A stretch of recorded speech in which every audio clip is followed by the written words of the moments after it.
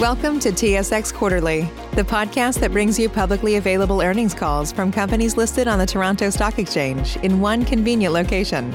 Gone are the days of looking through confusing websites. You'll find the important information right here. Enjoy the call.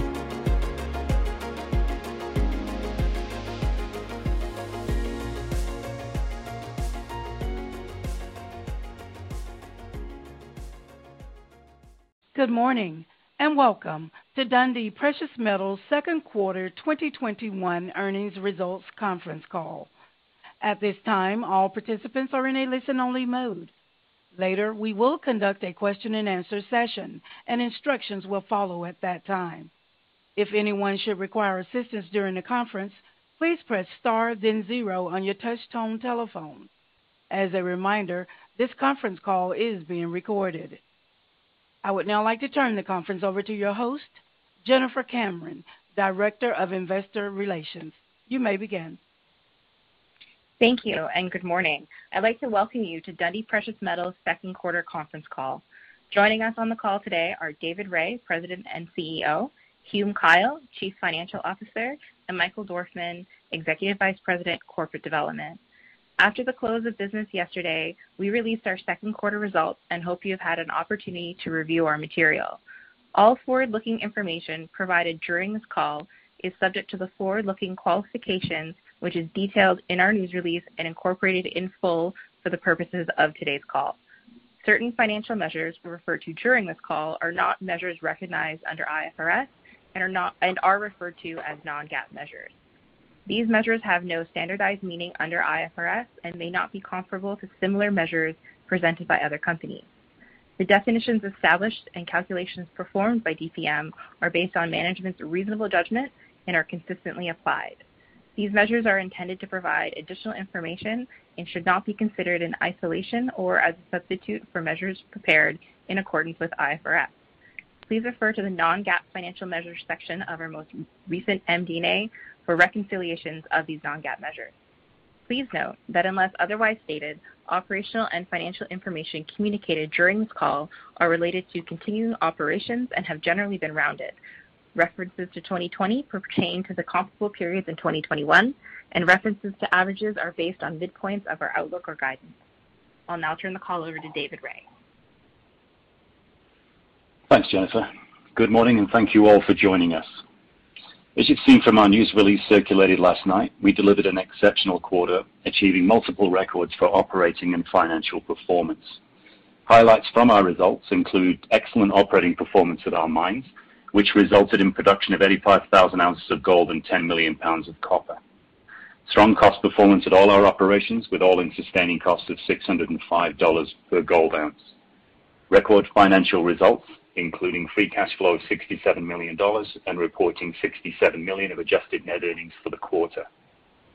Closing of the sale of Mine RP, which brought in proceeds of approximately $46 million, and we continue to build our financial strength, exiting the quarter with a cash balance of $261 million. As you may also have seen from our news release earlier this week, we successfully closed the previously announced acquisition of I&V Metals, adding the high-quality Loma Larga project to our development pipeline. This is a project that we believe fits extremely well with our core strengths and our proven track record as an environmentally and socially responsible mining company, and that has the potential to add meaningful production growth to our portfolio. As we move forward, our approach to developing Loma Larga will reflect our firm commitment to the highest standards for engagement with local communities and environmental stewardship, and we'll leverage DPM's technical depth, financial strength, and our strong track record of delivering innovative solutions to unlock the significant potential of Loma Larga. I'm joining today's call from Ecuador as we take the first step in engaging with the national and local stakeholders and our local team, and we look forward to continuing this engagement as we work to advance the project. In terms of next steps, we intend to explore further optimization studies at Loma Larga while continuing to advance the permitting process, and we'll be taking a disciplined approach to project development. This includes minimizing upfront spend during the permitting process while engaging with local communities in line with international best practices and working to secure an investor protection agreement with the Ecuadorian government prior to making any significant capital commitments. Turning to a review of our operating performance, I'll start with Chelopech.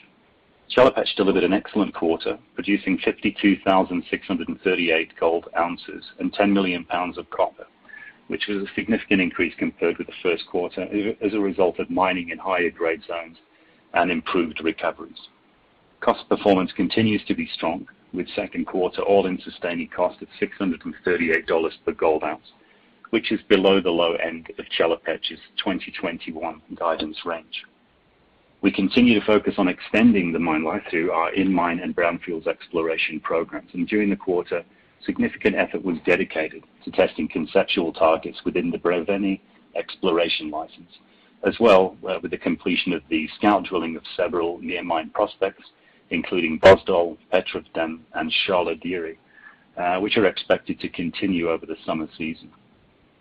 We continue to advance work to support and optimize infill and mineral resource delineation drill programs planned for Sveta Petka. That at the moment is an exploration license, but it's in anticipation of moving into the commercial discovery activity, where the contract is anticipated to be signed off within the last part of the year.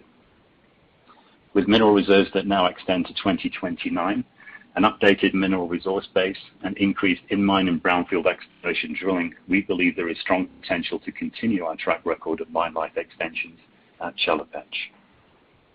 Turning to Ada Tepe, we've continued to deliver impressive performance, producing approximately 32,500 gold ounces in the second quarter. Ada Tepe also achieved strong cost performance during the quarter, with an all-in sustaining cost of $563, which is at the low end of its guidance range. This highlights its significant potential to drive free cash flow generation in our portfolio.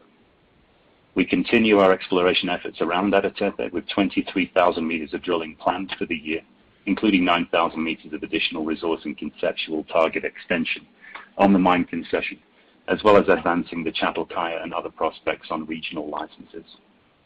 Drilling activities have been completed at Sırnak, Sinap, and Kuklitsa. At Sırnak, a new geological model has been completed in order to support internal technical assessments.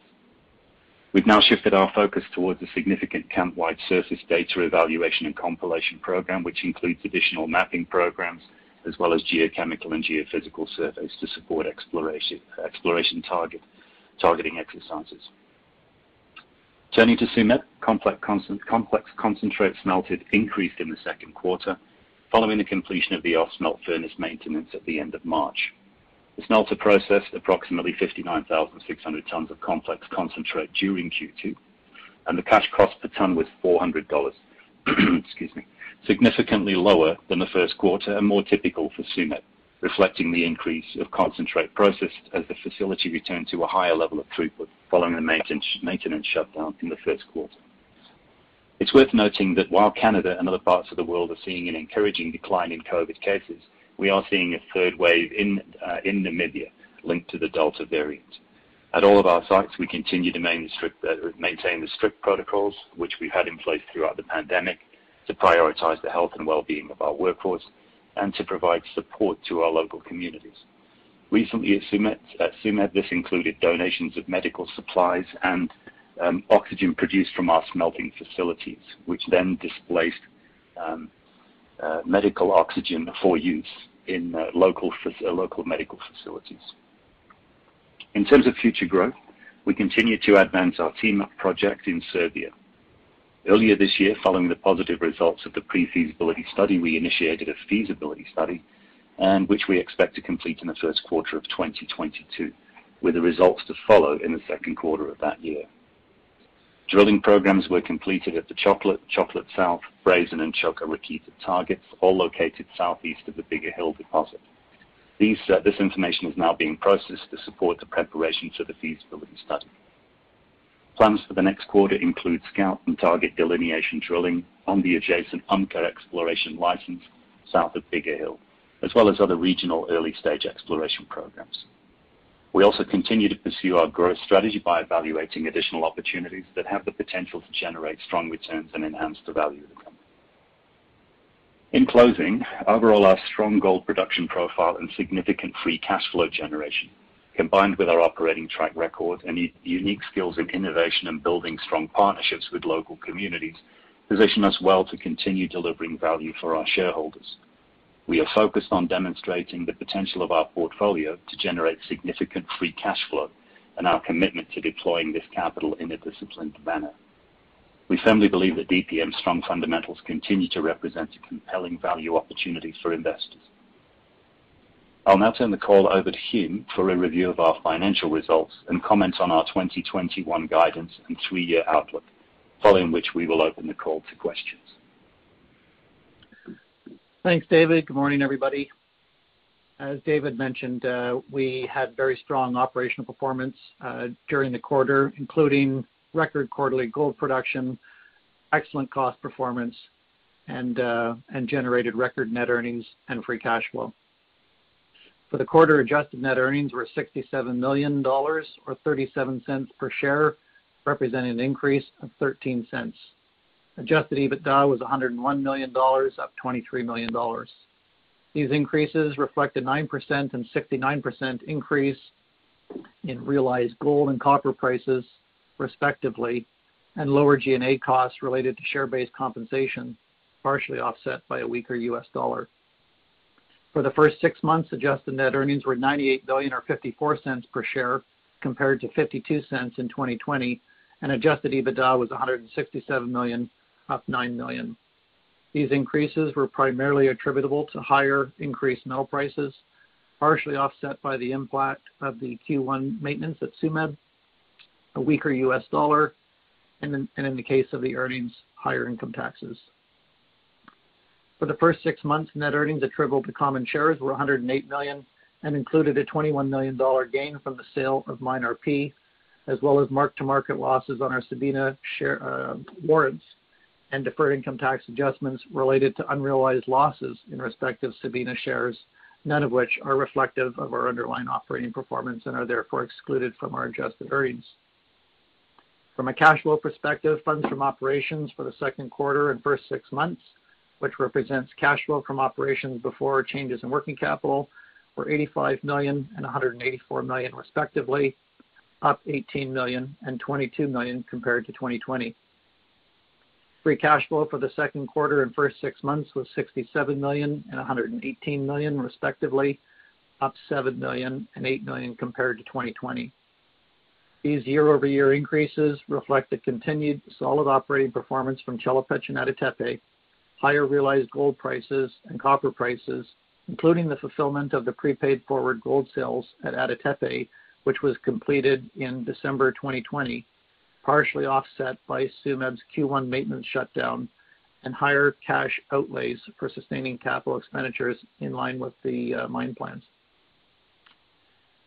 Turning to our consolidated cost measures, we continue to deliver strong cost performance, achieving an all-in sustaining cost of $605 and $583 per ounce for the second quarter and first 6 months. These represented a decrease of 17% and 12% respectively, due primarily to higher copper byproduct credits and lower allocated G&A expenses, partially offset by a weaker U.S. dollar and higher cash outlays for sustaining capital expenditures.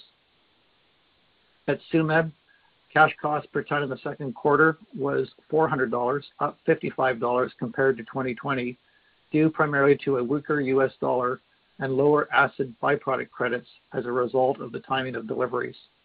For the first 6 months, cash cost was $558 I should say, up $206, reflecting the impact of the Q1 maintenance shutdown and the fixed cost nature of the facility, as well as a weaker U.S. dollar.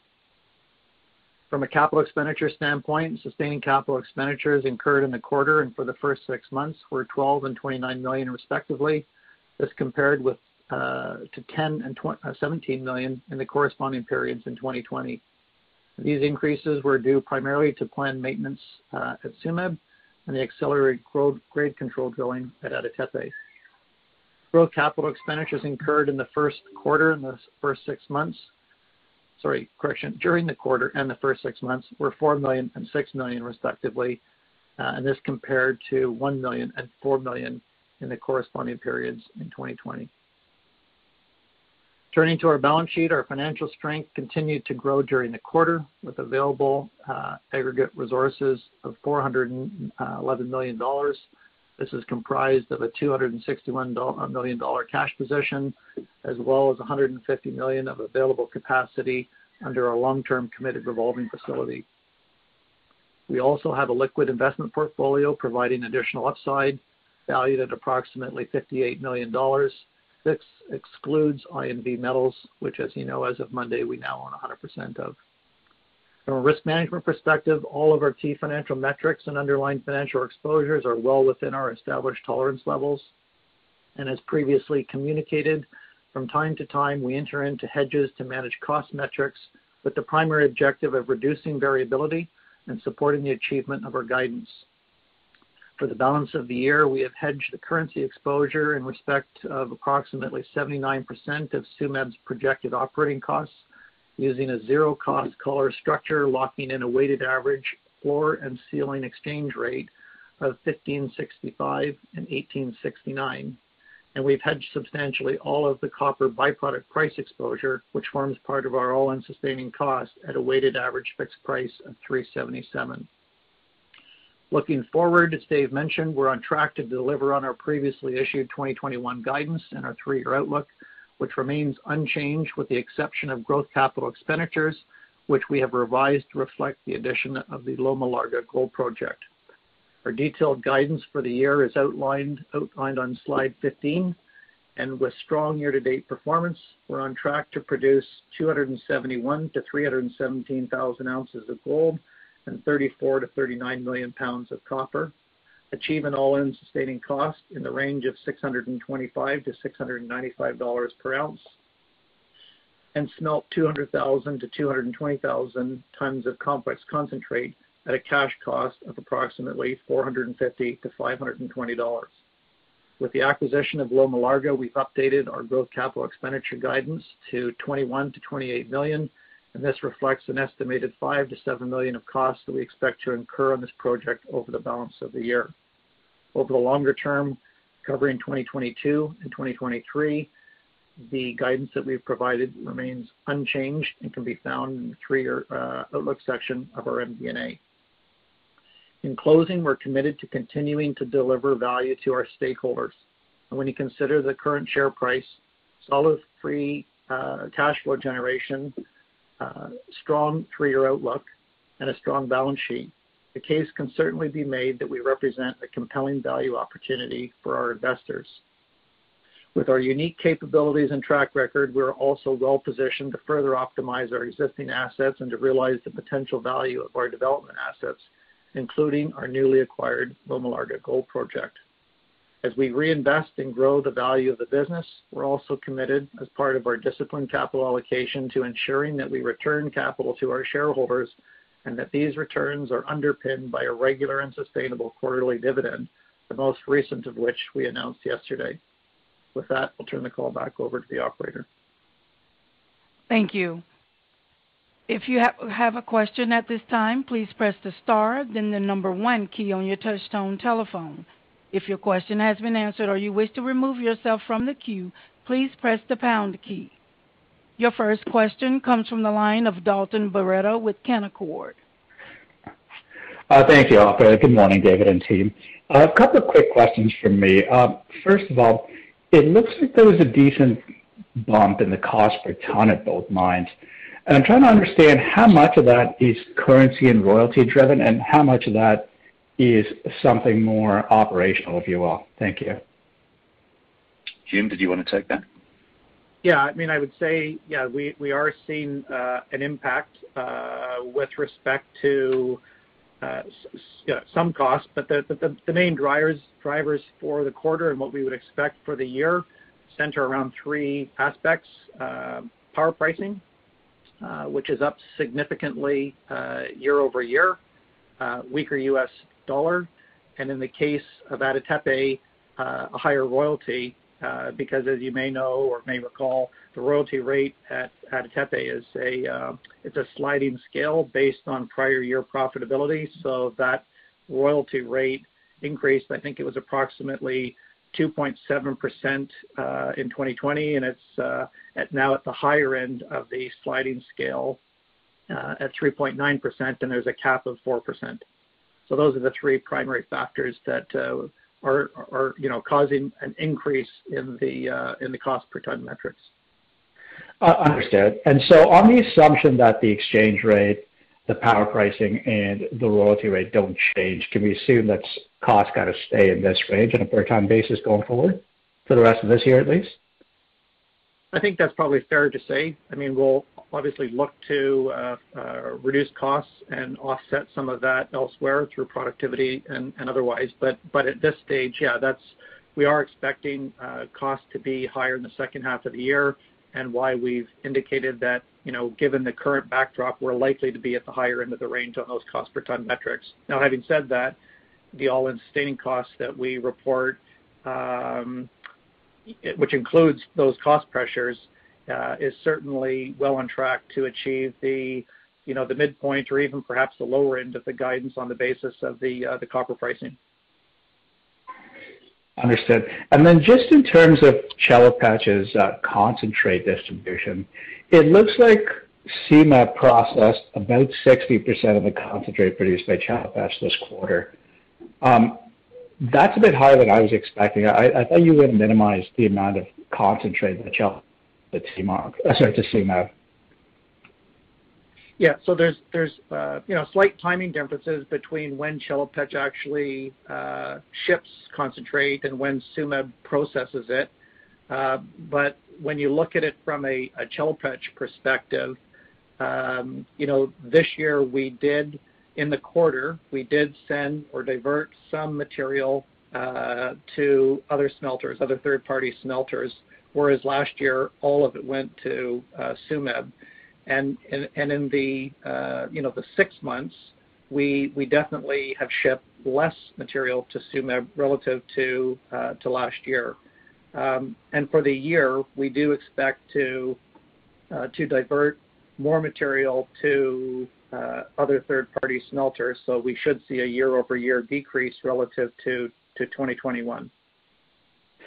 Got it. But on an ongoing basis then, what's a good number to assume in terms of the percentage of concentrate produced at Chelopech that gets sent to Tsumeb? Is it 60%? Is it 30%?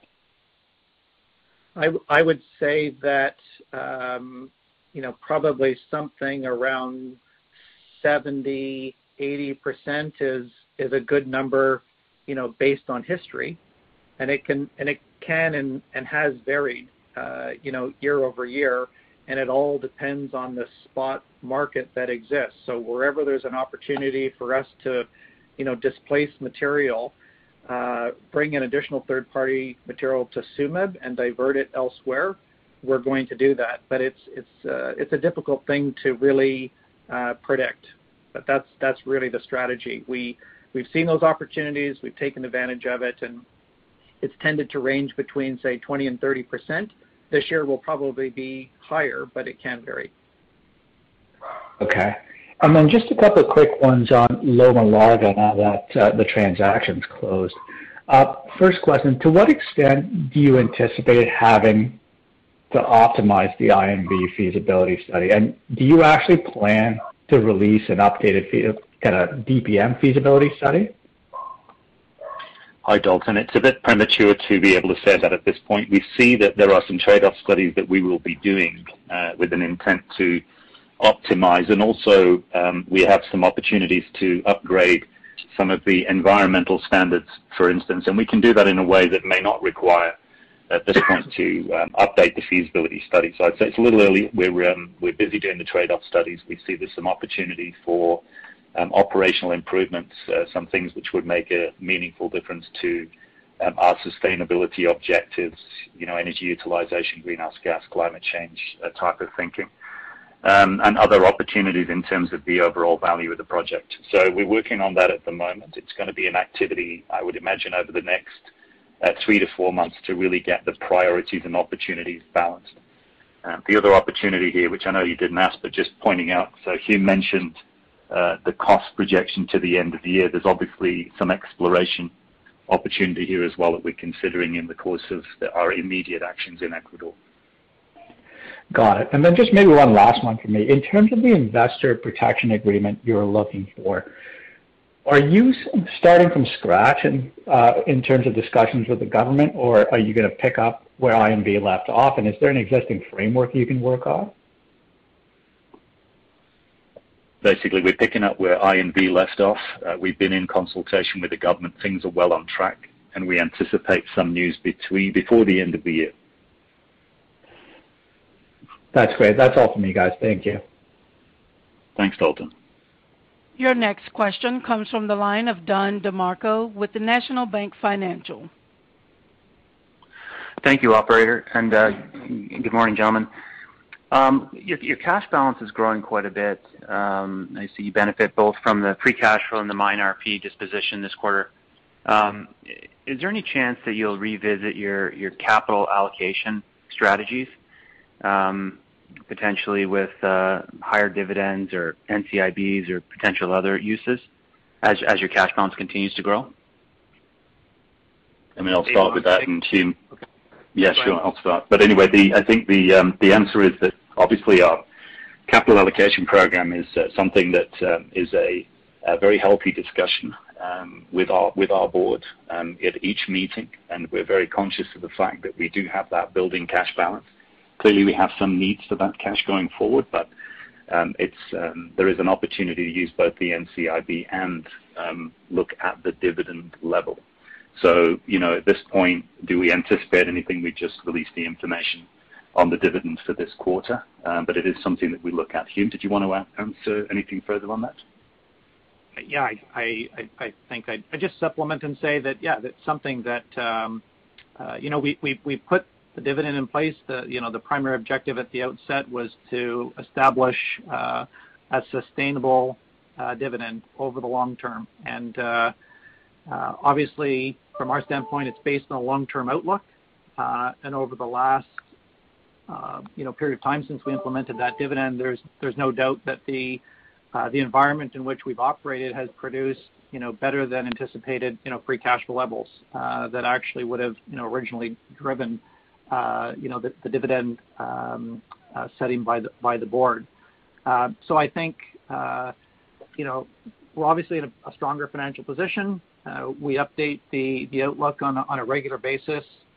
I think from time to time the board will revisit that decision. So I think, as you say, there is an opportunity in future to potentially increase and or supplement that dividend, and certainly to the extent that we have a view that our shares are undervalued, there is the opportunity for us to do some buyback under our existing NCIB. Okay, thank you. And continuing with a previously asked question, you mentioned that the power pricing has gone up. Can you comment on just the power situation at your mines or in Bulgaria, how much it's gone up, and whether you expect this to be transitory and power prices coming back down, or expect to stay elevated? Go ahead, Jim. Yeah, I guess what I would say is at this stage, we would expect that they're likely to remain elevated. They can be seasonal, and if you look over the last 4 or 5 years, the levels that we're seeing currently aren't unprecedented. I think that the current spike up is reflective of carbon tax in Europe. So it's difficult to say that they're going to return to the lower levels that we've previously seen over the last 4 years, just because of the impact of the carbon tax. And so at this stage, I'd probably say that we're looking at, if nothing were to change, we're probably looking at something in the order of a 30% increase in power prices that could be sustained, which we consume. I think it's something like 165,000 megawatt hours of power. So when you translate it, it's probably $3 to $4 million of increased cost if things don't revert back to the historical average. Okay, that's helpful.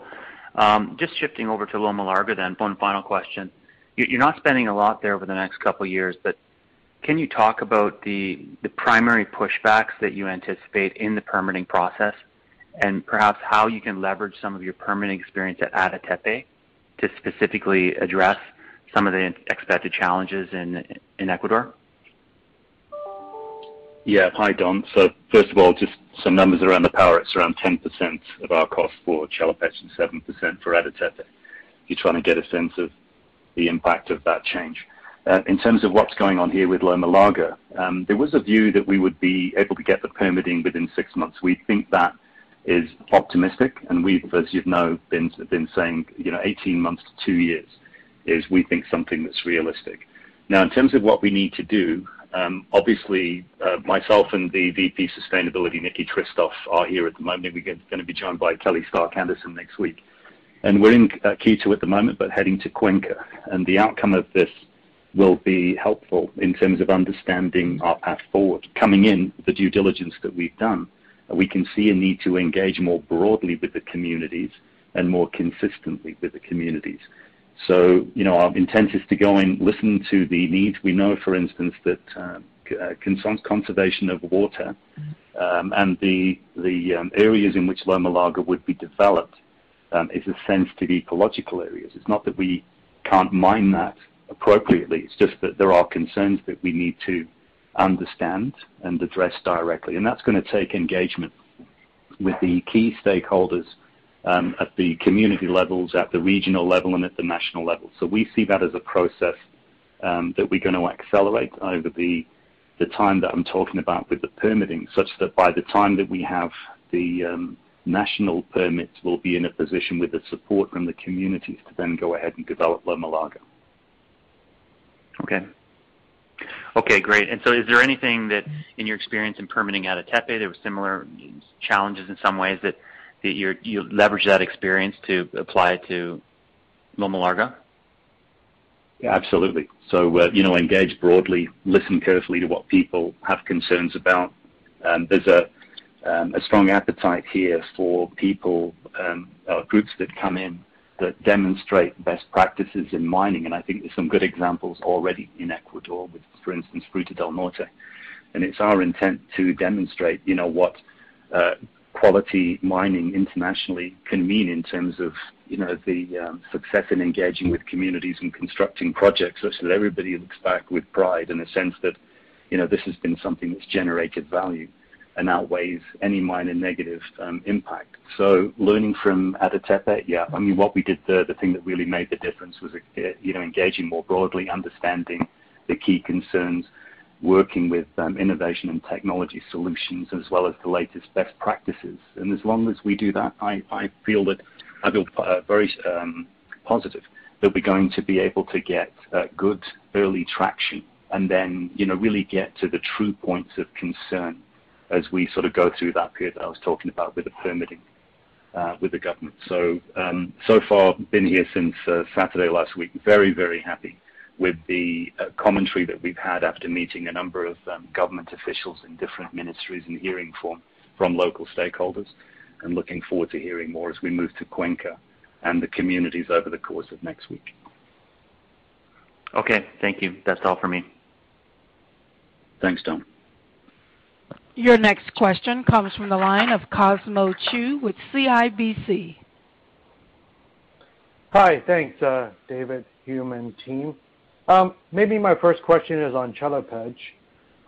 Just quickly, I noticed that Q2 grades were up 3.85 gram per ton, 1.02% copper. Could you maybe comment on that, and in terms of, as well, what we should be expecting for the remainder of 2021? Sure, yeah. So obviously, we did mention that there was some sequencing between the two quarters. So what happened was we had some areas that we were set to mine that sequenced between Q1 and Q2, so hence the difference in grade between those two quarters. I'll come back to the grade expected for the rest of the year in a moment.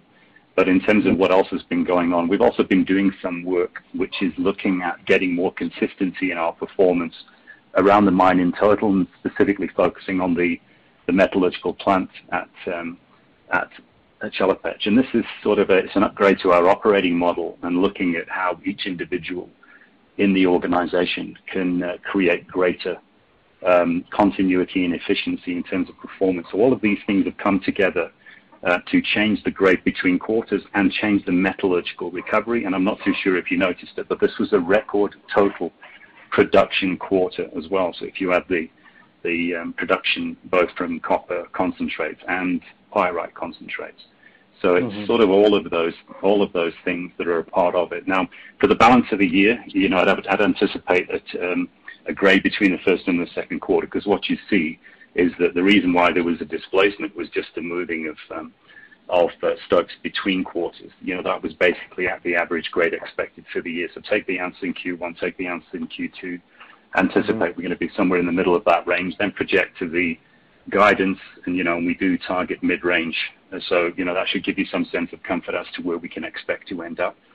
There was another sort of minor thing. So in some areas, what happened was when we went in with our 20 by 20 meter spacing for the grade control drilling, and then we got into the stopes, we were actually finding ore earlier and at a higher grade than we'd anticipated. So in combination then, sequencing, improved recovery overall, and a more consistent performance in Q2 than Q1, and also a slightly more positive reconciliation in Q2 than Q1. That's great. Maybe my next question on that, the I word these days seems to be the new F word in mining, and by that I mean, inflation, David and Hume. You've touched on power costs, you've touched on some of the other costs, but, inflation-wise in the mining industry, is it something that keeps you up at night? Are you seeing inflationary pressures in labor or any other areas outside of power? So cost of living increases, we're running at about 3% typically at the moment. So, labor increases are running at around those numbers. We do have a slight offset with efficiencies in terms of the number of people that we have at the operations. In terms of other variable costs, our consumables, we're seeing similar but lesser inflationary pressures. So an example would be steel balls. There's coming out of COVID, there's obviously been some constraint in that supply chain. It's not affected us in terms of our production, but we have seen a 20% increase in steel costs and about a 10% increase in our key reagent costs. So, cost of living increase 3%, 30% in energy, 20% in steel, 10% in terms of reagents. Okay. And then how do you, I guess looking forward, David, how do you expect to manage that risk? Is that something that you can hedge against, or, how would you factor that into your budgets? How do you manage that cost? So we're actually just at the moment in our detailed planning for our 3-year outlook and our 2022 fixed numbers. So we're actually looking at exactly that. So how do we deal with that? We deal with that in a number of ways. So we're obviously continuously looking at optimizations and efficiencies, and we're applying advanced technologies on the mill in terms of energy efficiency, water consumption, reagent consumption. What I came back to in terms of consistency of operation.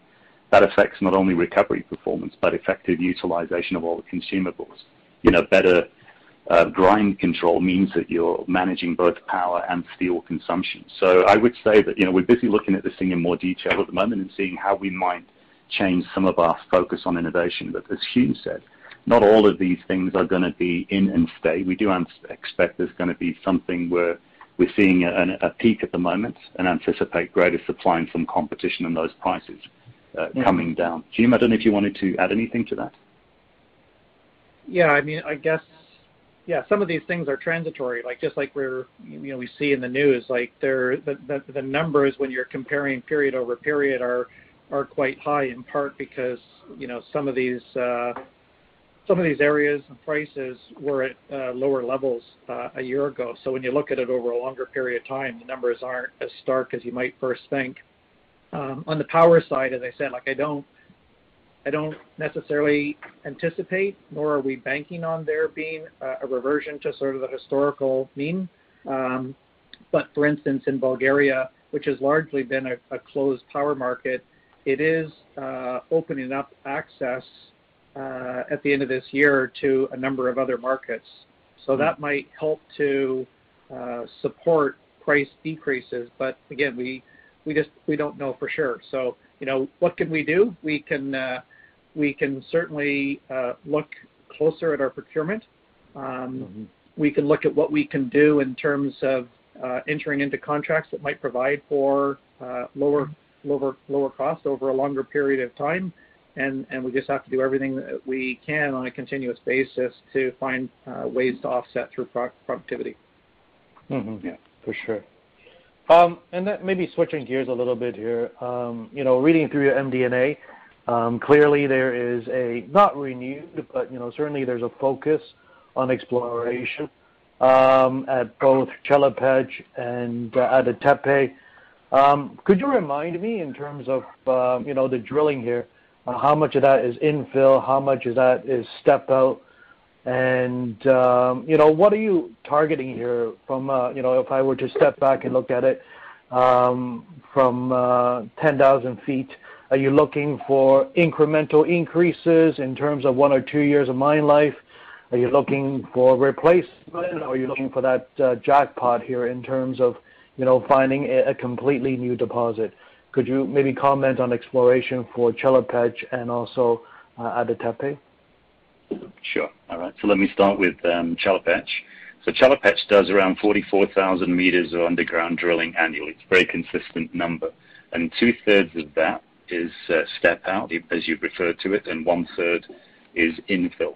So but perhaps the best way to say it there is it's actually extensional rather than step out. And that's the underground drilling.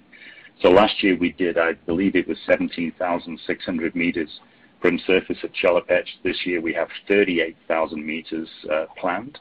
And that's including, picking up on our geological discovery, which we're anticipating will get the contract to move to the commercial discovery phase, which is going to be 1 year of activity on Sveta Petka. If you have a look at Ada Tepe, so there we're doing something which is not going to be a useful reference. I'll say that right off the bat. So this year we're doing 217 kilometers of drilling, which is all of the grade control drilling for the balance of the life of mine. The reason why we're doing that is because we have found a good deal of value in our understanding the nature of the asset in terms of being able to be ready for metallurgically different material coming into the plant to support recovery, and also to be able to put together a program which maximizes mine recovery and grade control, as well as maximizing the overall process efficiency and so on. So that's why we're doing that, and it's roughly $10 million of $5 million direct drilling and $10 million of analytical costs. So in terms of the extensional drilling, we're doing 23 kilometers of drilling, where last year I think we did 11,000 off the top of my head, and that's focused on 2 areas. So that's immediately around the mine, and then it's up to 40 kilometers away in case of Çatalkaya. So all of that, outside of what I talked about with the 217 kilometers, is extensional step out. Great. That's David. Helpful. Yep, that's very helpful. And one last question. I ask this every quarter, and apologize if you've already answered it. I got cut out a little bit during the call. Certainly, free cash flow was very good in Q2. How much of that came from Tsumeb? Jim, did you want to take that? No free cash flow came from Tsumeb, or very, very little in the quarter. And is that the expectation for the rest of the year? Yeah, I'd say that Tsumeb this year is probably looking at best like a break-even cash flow situation. So historically we've said that we can manage Tsumeb to a kind of a break-even to maybe $10 million of free cash flow. Certainly this year it's going to be at the lower end of that range, principally due to the fact that it's a maintenance year. So with the maintenance that we took in Q1 and the extended maintenance, we're not expecting Tsumeb to generate much, if any, free cash flow this year. Of course. Those are all the questions I have. Thanks again, David and Hume, and have a good weekend. Thanks, Cosmo. And again, if you have a question at this time, please press the star then the number 1 key on your touch-tone telephone. If your question has been answered or you wish to remove yourself from the queue, please press the pound key. Your next question comes from the line of Wayne Lam with RBC Capital Markets. Good morning. Thanks, guys. Just kind of following up on the other questions. Just wondering if you could maybe provide some more detail on the higher labor incentives that you guys had outlined this quarter. Just wondering if that was seen at both the operations, and are those more one-off type payments or kind of ongoing in terms of cost inflation? Go ahead, Hugh. I'm guessing that this is in addition to Dave's comment, just in terms of normal course escalation that we're seeing in labor rates, which are sort of in the order of magnitude of 3%. I think the other thing that came through in the year is there was a higher cost that came through in 2021 as a result of higher LTIP payouts that were allocated down to the site. So last year, very strong year, payouts higher than previously expected and budgeted for. So that came through the year, and on a year-over-year basis, the LTIP payments that impact operations were higher on a year-over-year basis. So that would have been the other factor. Are they transitory? I hope not. I mean, I hope that we continue to perform well and our share price goes up and those payments continue to maintain at current levels or grow, but it's, that aspect of it you can't really predict. Okay, and just on that, are those payments accrued and then paid out annually, or is it paid out on a quarterly basis? Like on an overall basis, we accrue quarterly. As it relates to the mark-to-market impacts, we accrue those on a corporate basis quarterly, but we don't allocate them down to the site until they're actually known, and they can be quite volatile. So you don't really know exactly what to accrue or what's going to be paid out until the end. So when we actually realize on the STIP, the mark-to-market component gets allocated down in a quarter. So it's Q2 of every year that mark-to-market would flow through to operations, and it can be favorable or unfavorable. Okay, perfect. Thanks. And then just in terms of the third wave in Namibia and kind of the measures that you guys are putting in place at Tsumeb, kind of similar to the other operations, should we also anticipate an uptick in cash costs there in the back half of the year? No, I don't think that's fair to assume. So the uptick is already showing signs that it's decreasing. So it looks like it may have been relatively short-lived. What happened was first in South Africa and then into Namibia, we saw this new wave. And from being fairly open, things were closed down pretty rapidly. Travel between the major centers in the country were effectively shut down, forcing people to wear masks, this type of thing. And that seems to have had the desired effect. Schools were closed and so on. We haven't changed what we do at the site itself. We've maintained a higher level of control and watching distancing and hygiene and this type of thing. In terms of the impact on costs, it's more of an impact on, the efficiency in and around the sort of edges of the operation. So, for instance, you have a team of people that's working on a particular activity, and then the following week, suddenly you've got a number of them in isolation. It's not to say that, they're positive. It's just that somebody in contact with them has been, and we take contact tracing very seriously. So it's more little sort of things around, you thought you were going to get something done, it's going to get done a little bit later. We might have to bring other people in and sort of swap things around. It doesn't really translate too much into a cost issue. It's more sort of just one of those things on the fringe of the operation that makes that a little bit more difficult, require more management. Okay, perfect. That's all for me. Thanks, guys. Thank you. Thanks, Wayne. Your next question is a follow-up question from the line of Dalton Barreto with Canaccord. Just one quick question for me, and thanks for taking the follow-up. Now that we're halfway through the year, is there any thought being given to hedge out the copper production next year? Go ahead, Jim. Yeah, I'd say we regularly look at all of our exposures. Copper on a byproduct basis is one of those exposures that we consider. So yeah, we're considering it, but no, at this stage, I think on balance, we're inclined not to hedge. There's no formal plan to put on additional hedge. As I said earlier, we've hedged substantially all of our second half production. I think something very significant would have to change for us to put on any additional hedges. And at this stage, looking at our outlook that we have for the business, we probably see our all-in sustaining costs tracking in and around the levels that we've put out. So there's no need for us to put on an additional hedge at this time.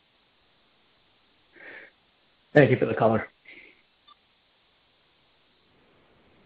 And there are no further questions at this time. And now I would like to turn the call over to Jennifer Cameron for closing remarks. Well, thank you everyone for joining us today. If you have any further questions, please feel free to reach out, and we look forward to keeping you updated. Ladies and gentlemen, this concludes today's conference.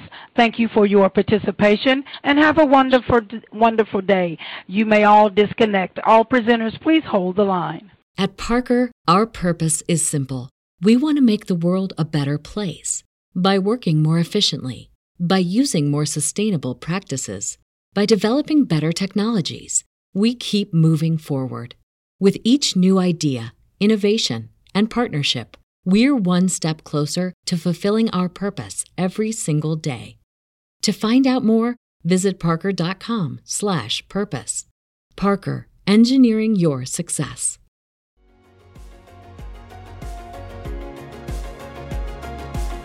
Thank you for listening to TSX Quarterly. If you enjoyed the cast, remember to leave a good rating. And remember, for any additional inquiries, please consult the company's investor relations section on their website. See you next time.